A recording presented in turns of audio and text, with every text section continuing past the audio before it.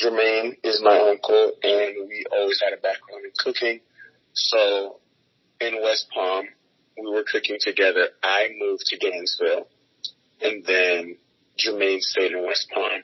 I started doing branding, graphic design, and photography work.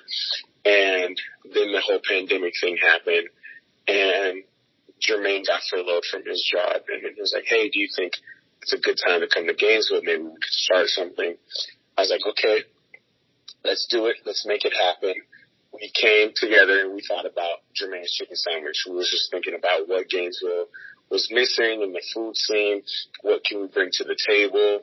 And that's what we came up with. And also we wanted to, at that point, make a staple in Gainesville. We wanted to be a part of the community. We wanted to be a part of something that was growing. And Gainesville is always growing. It's always thriving no matter what. So we was like, hey, we would love for something that we created to be basically a staple in Gainesville. So that's why we decided to do a brick and mortar. I guess when you think of fried chicken, or you think, well, for me growing up, when you think of fried chicken, you think, yes, it's tasty, it's juicy, everyone loves fried chicken, but you don't have a mindset of something being well put together, thought out, and something so classy. So we just wanted to mix it up a little bit. We wanted basically a real high-end gourmet fried chicken spot where you could enjoy a really nice sandwich, feel good about it, and it's clean. It's different. It's not what you're used to. So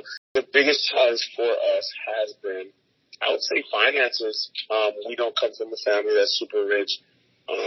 We don't come from a structure where we know how to utilize money correctly. We don't come from something that we don't come from a business background. So a lot of the hurdles and things that we've been doing is has been money wise, and the education of money has been very poor for us. So the decisions we make probably weren't the best at first, but now it's getting better where we have people in our community now that's helping us and guiding us through like the right ways.